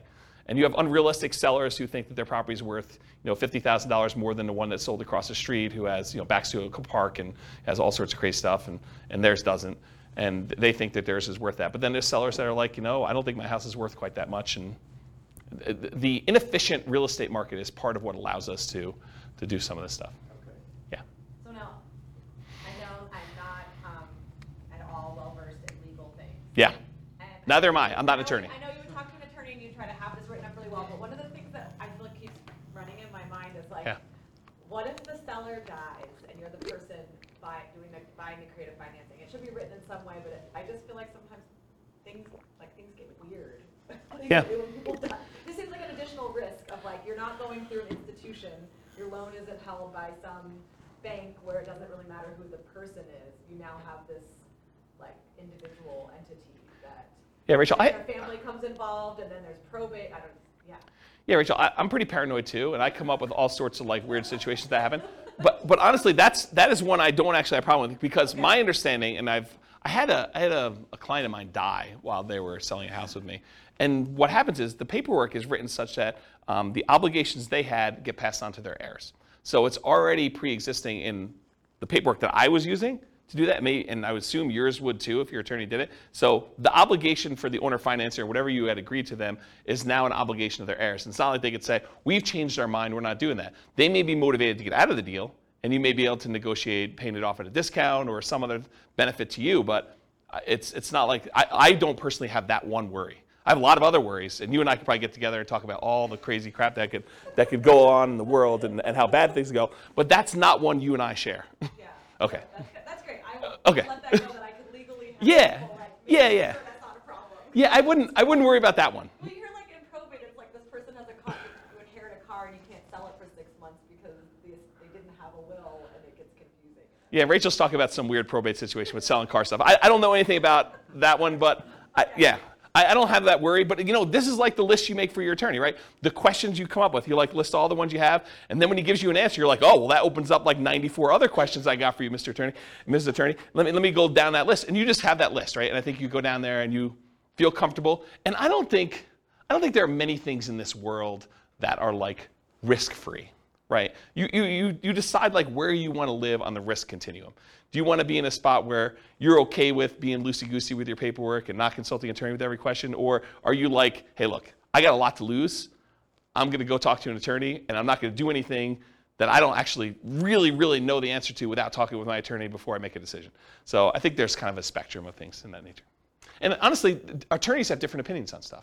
Right? If you experience this, where you go talk to one attorney and they tell you black and white, it's this. And then you go talk to another attorney, they're like, well, not really. It's that most of the time, but it can be this or this or this. And so I think that happens too. All right, any other questions?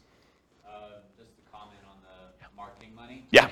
The risk is higher in different markets too. Like here in Colorado, I've spent a lot of money just to get a seller on the phone that said, like, you're the 30th person that said they want to buy my house.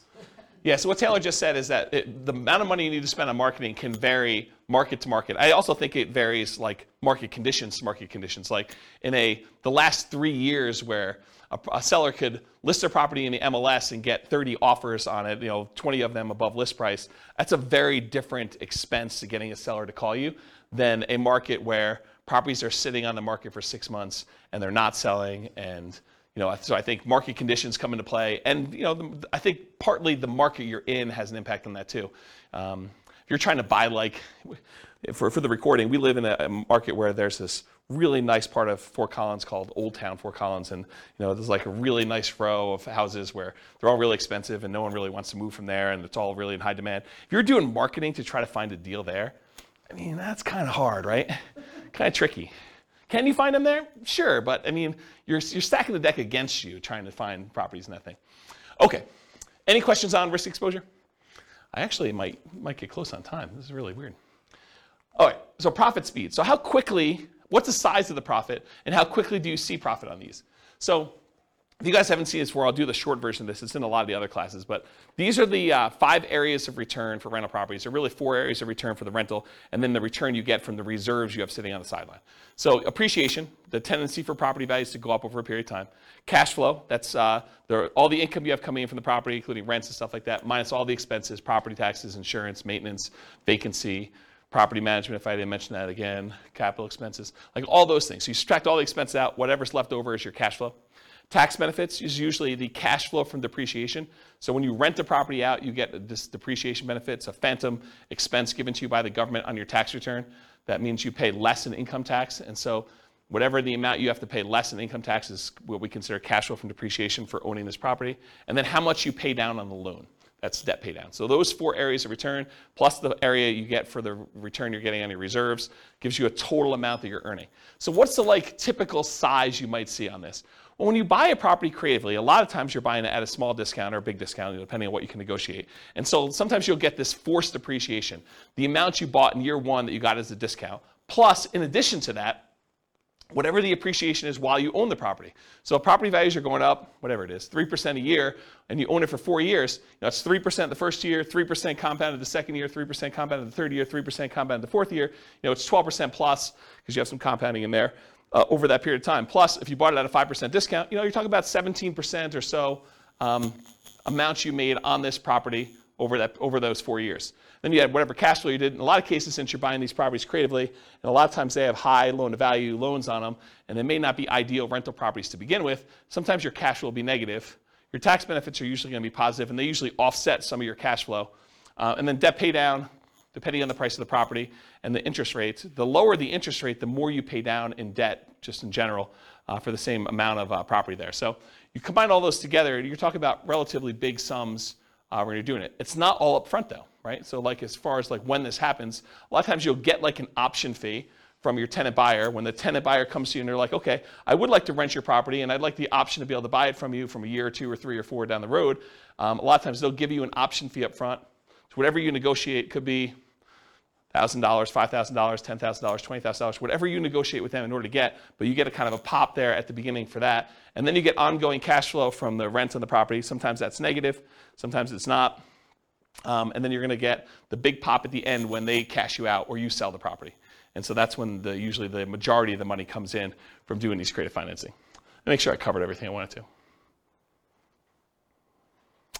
Yeah, so rents and option fees or security deposits are typically paid in advance. I think I talked about that. The paper return from forced depreciation when you're buying at a discount, I talked about that. Okay, I think I covered everything I wanted to cover on that. Any questions on the profit speed and size of profit? Cool. Finding deals. Most common methods for finding deals for sale by owners. And by for sale by owners, I mean 2 major groups. For sale by owners that are already actively marketing their property. These are the guys that they know they're for sale by owners. They're putting their property out there for sale, and they're trying to sell it themselves. And then you've got all the hidden for sale by owners. The ones that don't necessarily have their property marketed. They could be just, I would sell my property, or they're motivated and they're unwilling or unable to take action on their things. They've got a whole bunch of other stuff going on. So with those guys, you need to actually spend money on marketing and or do networking in order to find those. So those are the majority of the ways you're going to find creative financing deals. Of course, can you find a property that you could buy subject to in the MLS? I've done it before. It's really rare. I think I've only done it once.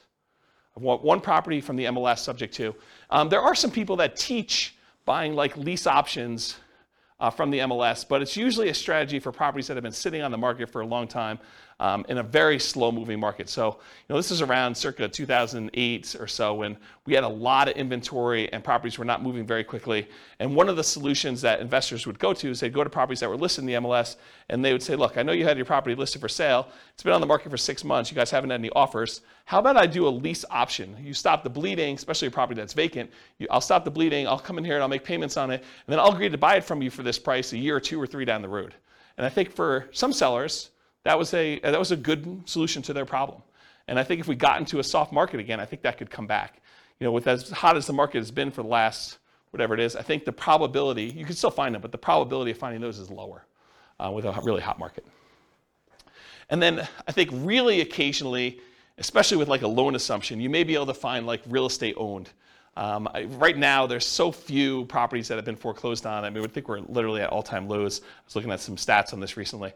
But eventually, that comes back around. There'll be some people that have foreclosures, and the bank will take back properties, and some banks actually keep their own properties on their books, and they call it real estate owned. And you may be able to go to a bank and get them to agree to sell you a property, and they may be willing to do some type of loan assumption or owner financing, but it's from a bank, so it's really more traditional financing. But I think you could find some deals that way. And then wholesalers.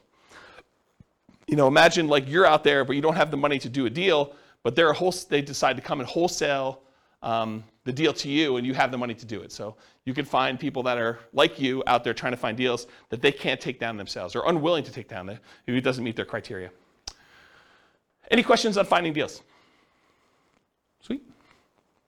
So to analyze deals, you can use the spreadsheet, realestateFinancialPlanner.com/spreadsheet. It's the world's greatest real estate deal analysis spreadsheet. That's the humble name for it.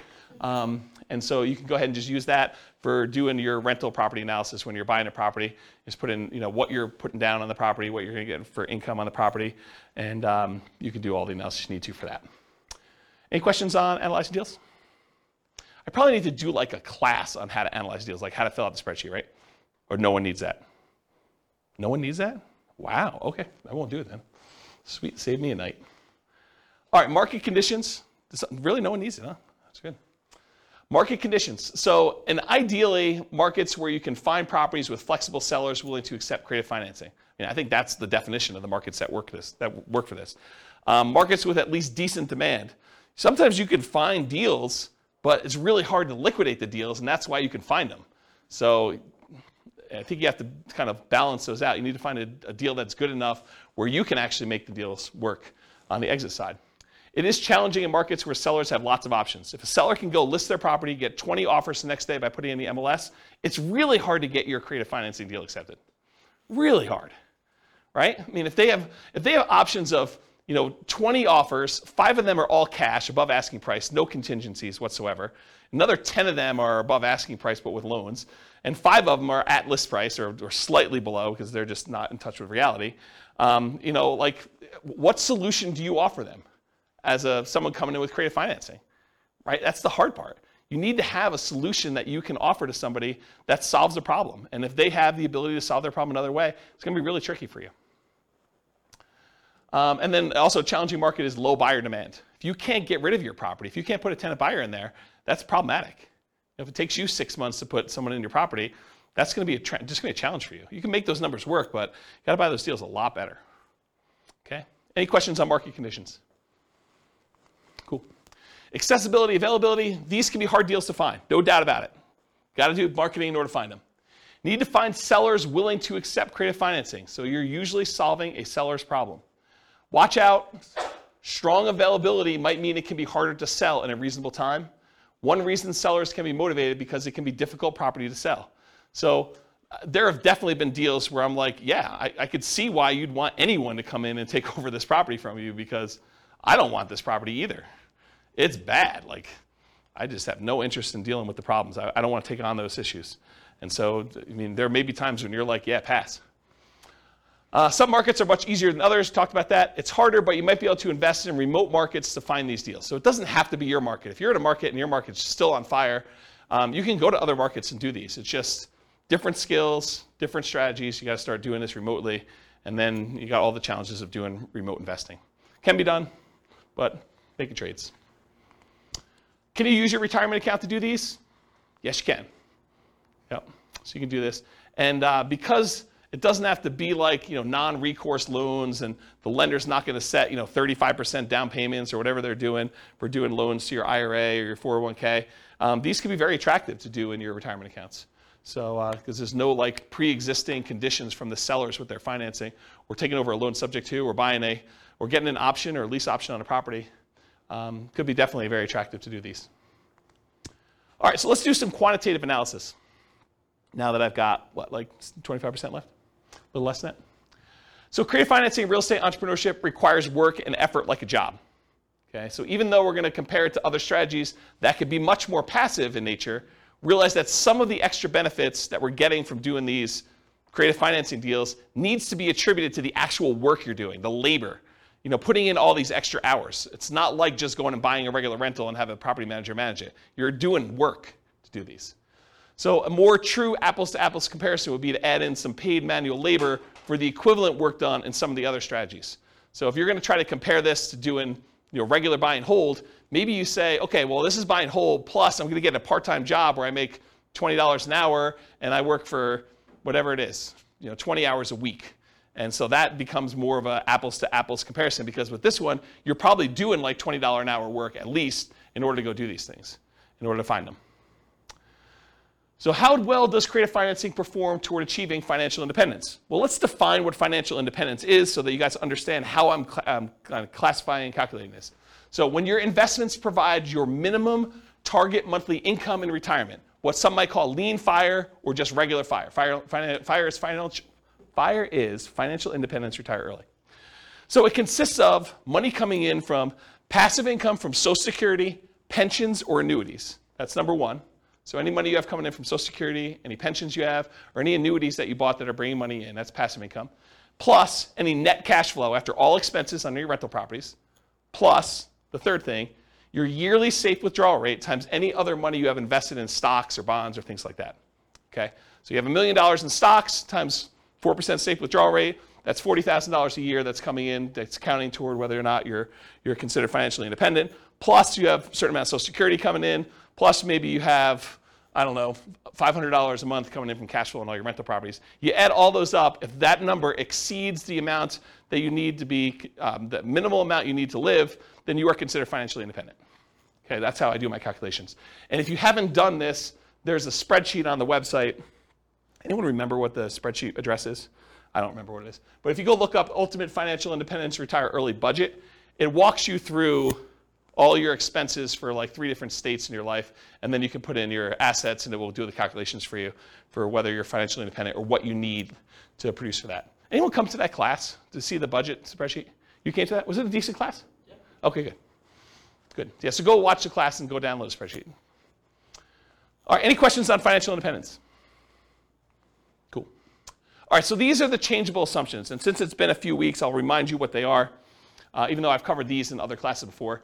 So this is based on, if you guys are listening to the Real Estate Financial Planner podcast, this is Norm and Norma. This is their situation. They're married. They're both 21 years old. They recently graduated from college, and they're working in a technology department of a large healthcare business. They have a total of $10,000 saved up right now, not each total. They earn $72,000 combined between the two of them, $36,000 a year each. They each earn $18 per hour. They work 2,000 hours a year, $36,000 per year each. They're saving about $1,000 per month before they buy any houses. So their savings rate is $1,000 out of the $6,000 a month that they're earning. They're obsessed about achieving financial independence so they can retire early. They want to find the best path to financial independence together.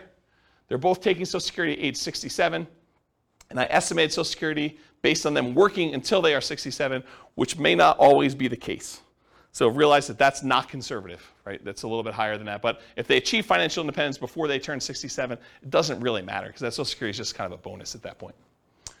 Okay, so these are their assumptions. What we've done over the last X number of classes is we've gone through a bunch of different strategies. We did a whole class on them doing buy and hold and how that looks for them achieving financial independence. We did one on them house hacking. We did one on them doing nomad. We did one on them doing fix and flips. Tonight we're doing creative financing. We're going to find out how them doing creative financing impacts their ability to achieve financial independence.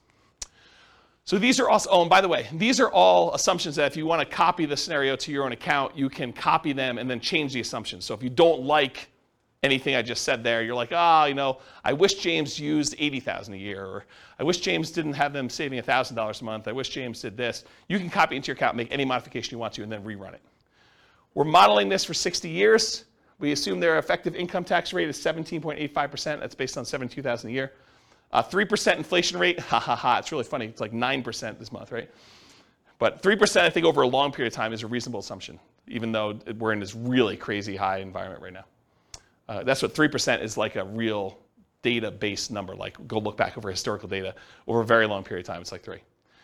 Mortgage interest rates, I'll show you those on the next slide, but they're on your handout too. If you didn't get a mortgage handout sheet, did you get a mortgage handout sheet? Can I have yours? You guys have your own copies, right? Yep. You guys got them too, right? Everyone got a mortgage sheet? We'll talk about those in the next slide, but those are the interest rates I used. Then a 4% yearly safe withdrawal rate. We're saying they need $5,000 a month for their target monthly income in retirement in today's dollars. So that does increase with inflation over time, but it's really like $5,000 in today's dollars. And their ideal lifestyle, if they can get there, is $10,000 a month. I'm not going to use that in the presentation, but that is a true statement. Okay. This is the mortgage rate handout sheet. In the middle section, it shows you all the different interest rates for the different loans for owner-occupant and for investment properties and stuff. So those are the assumptions I've used on the different classes. Today's class, I think we're using 5%. which is sort of like a between the investor loan and the owner-occupant rates that are even on there. Because we're assuming we're coming out of like a really good interest rate environment. I didn't want to handicap them too much, but I didn't want to use like 2.5 or whatever it is, because I didn't want it to be too good. Okay, so really young eyes, whoever can read this. What's line 3, Rachel? Okay, so here we go. $375,000 property value, and that's the purchase price, although they're going to be buying at a discount, which I'll talk about here in a second, and it goes up at a rate of 3% per year. So I'm assuming appreciation rate is 3%. I'm being really, really modest in my opinion. I think that's conservative. Anything better than that helps them while they own the properties. It hurts them a little bit when they're buying more expensive properties in the future, but it helps them for the ones they own. They're taking over debt, so we're assuming they're doing some like a subject to or wrap financing or something like that. And I've set the default that says they're getting a 6% discount from the after repaired value. So this is that argument I made earlier. Look, you're going in there and saying, look, you're going to go and the alternative is for you to list a property with a real estate agent. You're probably walking away, although real estate agents are completely negotiable. You can use whatever numbers you negotiate with your real estate agent. But I think 6% is a very common one that people have used in the past. So what we're saying is, we're going to buy the property at a 6% discount. Like what they would net if they walked away from a real estate agent is some way of looking at that. 4% of purchase price in the cost of acquisition, and we list this as closing costs. And where I got 4% from was 2% for down payment, so we're going to give the seller 2% to have them walk away, essentially, which really means that they're not getting 6% discount. They're really getting more like a 4% discount, right? Because we're going to give them about 2%, although it's 2% of the purchase price and 6% discount from ARV, but it's close. So 2% for down payment. We're going to need to give the seller some money. 1% in marketing costs, so 1% of the property value, our purchase price, is what we're going to use in order to spend on marketing, postcards, letters, bandit signs, whatever we're going to do in order to find deals. But we're assuming that that's a cost to doing the deal. And then 1% in the actual closing costs, going to get title work done, closing services, notary, legal fees, whatever it is there. So I just put that in there as kind of like a placeholder. So I use 4% for our transaction costs to do that. Seller's not giving us any concessions. They're motivated. We require 6 months of reserves of personal expenses, this property's expenses, and each of the other properties that you've already bought. And so I want to talk about this for a minute because it's kind of important. I use 6 months reserves because I think it's prudent for you to have these reserves, right? I think you acquiring rental properties and not having your personal reserves and you not having reserves for the other rentals you have or you having reserves for the one you're about to buy, I think is kind of silly. But I did run some variables. I ran some variations on these. But really, I said to start with, we're going to say you need 6 months of reserves of personal, 6 months of reserves of all the previous properties you bought, and 6 months of reserves of any properties you're buying in the future. I think that's prudent to have moving forward. And so you need to have all those reserves in order to be able to buy the next property. No debt to income limitations because you're basically taking over debt. So you don't go to the bank and qualify, so there's no DTI calculation that's going to limit you purchasing things, which did exist in other scenarios we ran, right? Buy and hold, nomad, house hacking. We looked at your DTI to make sure that you could qualify. In this case, we don't, right? We're not doing DTI because you're not qualifying for the loans. We're not doing loan assumption in this example. You're getting 1.5% of your purchase price back as a rebate from the tenant buyer when buying. So after you buy the property, I'm assuming that your tenant buyer is going to come up with at least 1.5% down. In this case, it is 1.5%, but I think that's a fair number to use. It's going to be about $6,000, something like that, right? This gets applied to a credit when they buy it from you in 4 years. Now, the way that we model this is not great for how we give the credit back, but I did include it in a really rough sort of way, but it's not perfect. I just wanted to warn you about that. We're using a 5% interest rate that you're taking over on the loan and that you are paying PMI. They do have PMI on their loan. They didn't put that much down, so they got private mortgage insurance. We're using a 360-month loan, 30 years. $2,600 per month in rent, but rent also increases at that same inflation rate, 3% per year. You're likely to have negative cash flow if you ignore that upfront option fee you got and you ignore cash flow from depreciation. So a lot of folks, a lot of creative real estate investors will think about that option fee as some offset to their cash flow, right? If you get, as an example, if you get $2,400 as an option fee, isn't that sort of like an extra $200 a month for the first year in rent? So if you were like negative $100 a month on rent, but you got $2,400 in the option fee, it's not really negative $100 a month in rent if you really got the option fee up front. You just got like prepaid rent up front. Now it does count as a credit to them when they buy, so it's not like it's really that way, but it does offset some negative cash flow. And if you're getting $6,000, that offsets a lot of negative cash flow, right? If you get $6,000 option fee up front, it's like $500 a month for the first year, or $250 a month for 2 years, or whatever that is for 3 years. I can't do the math in my head. So we're not counting that. We're not thinking about that. We're not counting the cash flow from depreciation. 3% of the monthly income is the assumed vacancy rate. 10% of the monthly income is the assumed maintenance rate. Although if you've got a tenant buyer in the property, you could argue your maintenance rate is probably going to be a little bit lower, because usually a tenant buyer, someone who's buying the property, is going to take care of the property a little bit better than just a regular old renter. And you could negotiate that they're responsible for the first X in maintenance on the property too. That's another way to structure this. I'm not going to talk about how we calculate taxes and insurance, but we are calculating, it's on there.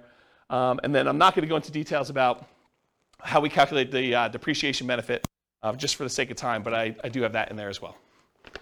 Let me get a drink because I'm losing my voice. You guys hear my voice, or is it just like in my head? You hear it? Sometimes it's hard to tell if it's just in my head or not.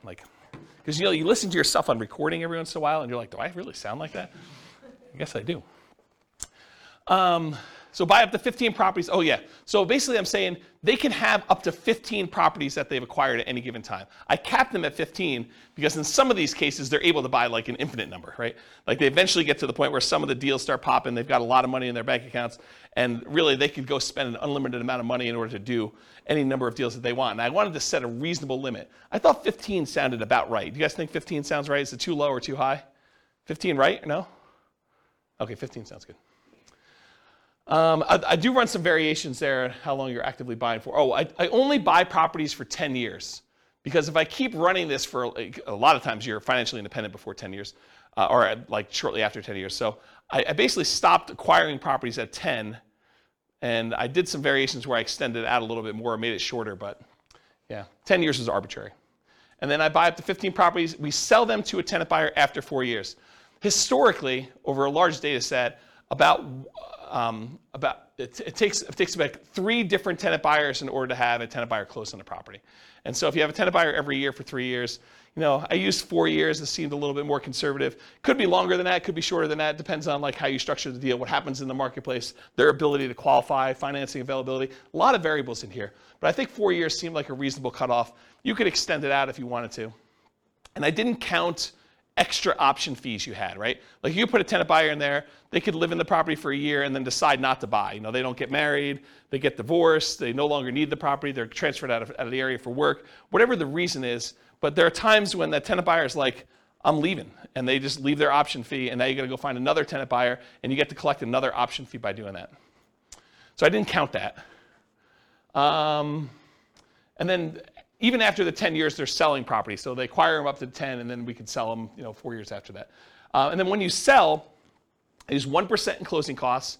Usually you're going to negotiate to have the tenant buyer pay all the closing costs, but this is sort of part of that offset to give them that 1.5% credit back. So I sort of finagled it that way. That's where that came from. You're not paying any real estate commissions because you've got the tenant buyer you've already found, and the tenant buyer is buying directly from you, so there's no real estate commissions on the sale. There's a 25% depreciation recapture tax. So all that depreciation benefit you got, you're paying 25% tax on that number in order to do that. And that's conservatively high. It's really whatever your tax rate is with a max of 25. And then you're paying 15% long-term capital gains on whatever gains you had when you do that. And I do all those calculations to do it. Any questions on my assumptions, all of which you can change? After 10 years, if they sell all their houses, what do they do with their money? So after 10 years, when they sell all their houses, they are invested in stocks and they're using their safe withdrawal rate. I did not do any modeling where they mixed strategies. The challenge with this stuff is there are so many different variations. Like once they're done doing all this stuff, do they do short-term rentals? Do they nomad? Do they house hack? Do they do buy and hold? Do they do hard money loan lending? Do they, what are they doing after this, right?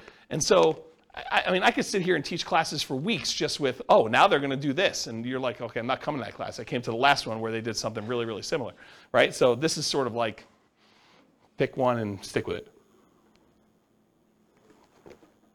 But I will add, you could go and model whatever you want, or if you're unwilling or unable to do the modeling, get me on the phone and we can do a paid consultation or something to do it. So, all right, any questions on assumptions? All of which are changeable. Cool. All right, now I'm going to run through the numbers from previous classes really quick. I'm not going to go into really crazy details, number one, because of time, but number two, also because if you go watch the buy and hold class, I go through the assumptions for how to get all of these. If you go through the house hacking class, I go through all the house hacking ones. You go through the Burr one, I go through all the Burr ones. So like I walk you through exactly how we do all that, and then at the end I'm going to show you the ones for creative financing, which I will take some time. So if they did all stocks and didn't buy any real estate, it takes them 40 years in order to be financially independent. If they go and they do buy and hold strategies, there's a whole bunch of different strategies, everything from buying one owner-occupant property and buying stocks, that takes 33 years. Buying 20% down payment rentals, that's 31.42 years.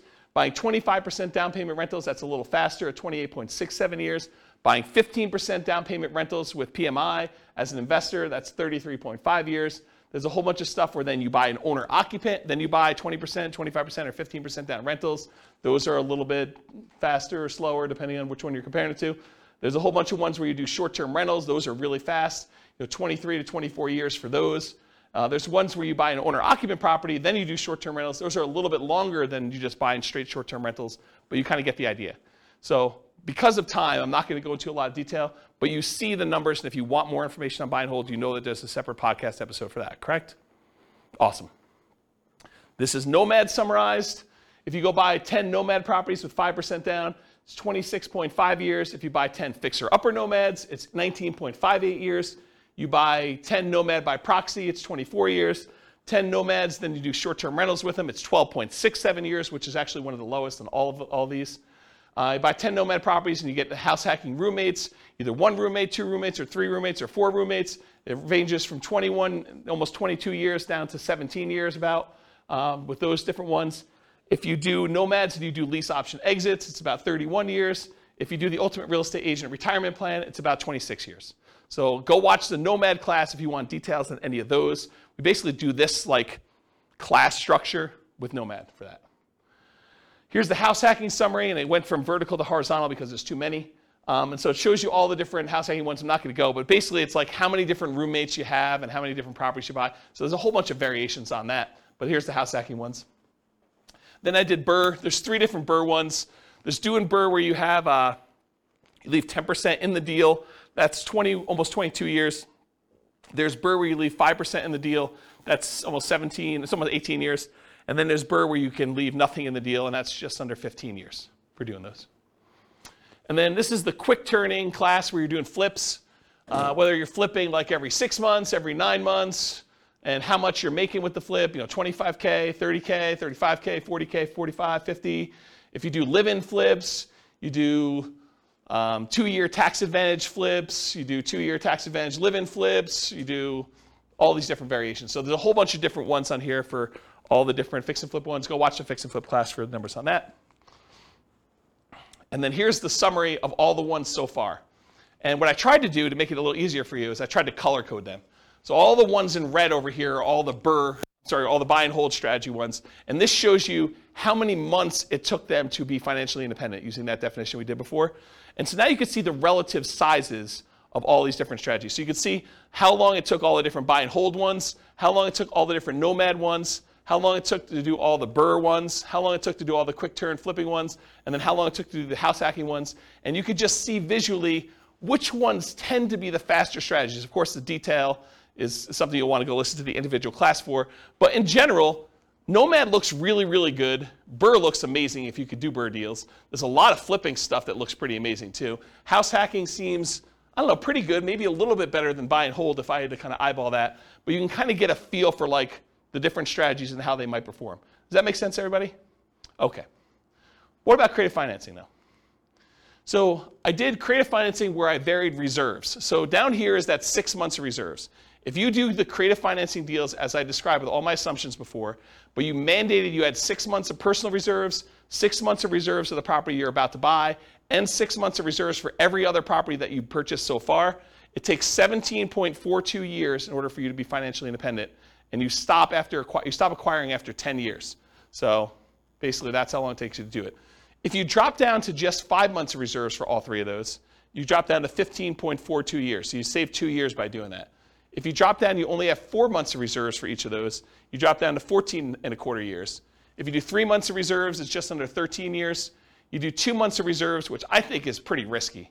in my opinion. I think 3 months is probably pretty risky too, but 2 months I think is pretty aggressive. That's 11.67 years before you're financially independent doing this strategy. And if you decide you're crazy enough to do this with just 1 month of reserves, you can be financially independent under 9 years. Craziness, right? What if you do, instead of doing months of reserves, what if you say, look, I'm going to set aside $10,000 in reserves. It'll adjust up with inflation, but 10K. Well, that's about 9.17 years. If you do just 10,000 in reserves. If you do 20,000 in reserves, 9.92 years. 30,000 in reserves, 12.67 years. $40,000 in reserves, 13 years. And $50,000 in reserves, 13.75 years. So you can kind of compare those. And then the ones below it are all the 1 month, 2 month, 3 month, 4 month, 5 months, 6 months of reserves instead. Okay? Any questions on those? All right. Last one, I think. Nope, sorry, 2 of them. 2 more. So this is how big of a discount you got. So we've been doing this one so far, which was 6 months of reserves and getting that 6% discount, right? Like basically what a real estate commission might look like. Real estate commissions are whatever people negotiate, but 6% looks pretty familiar.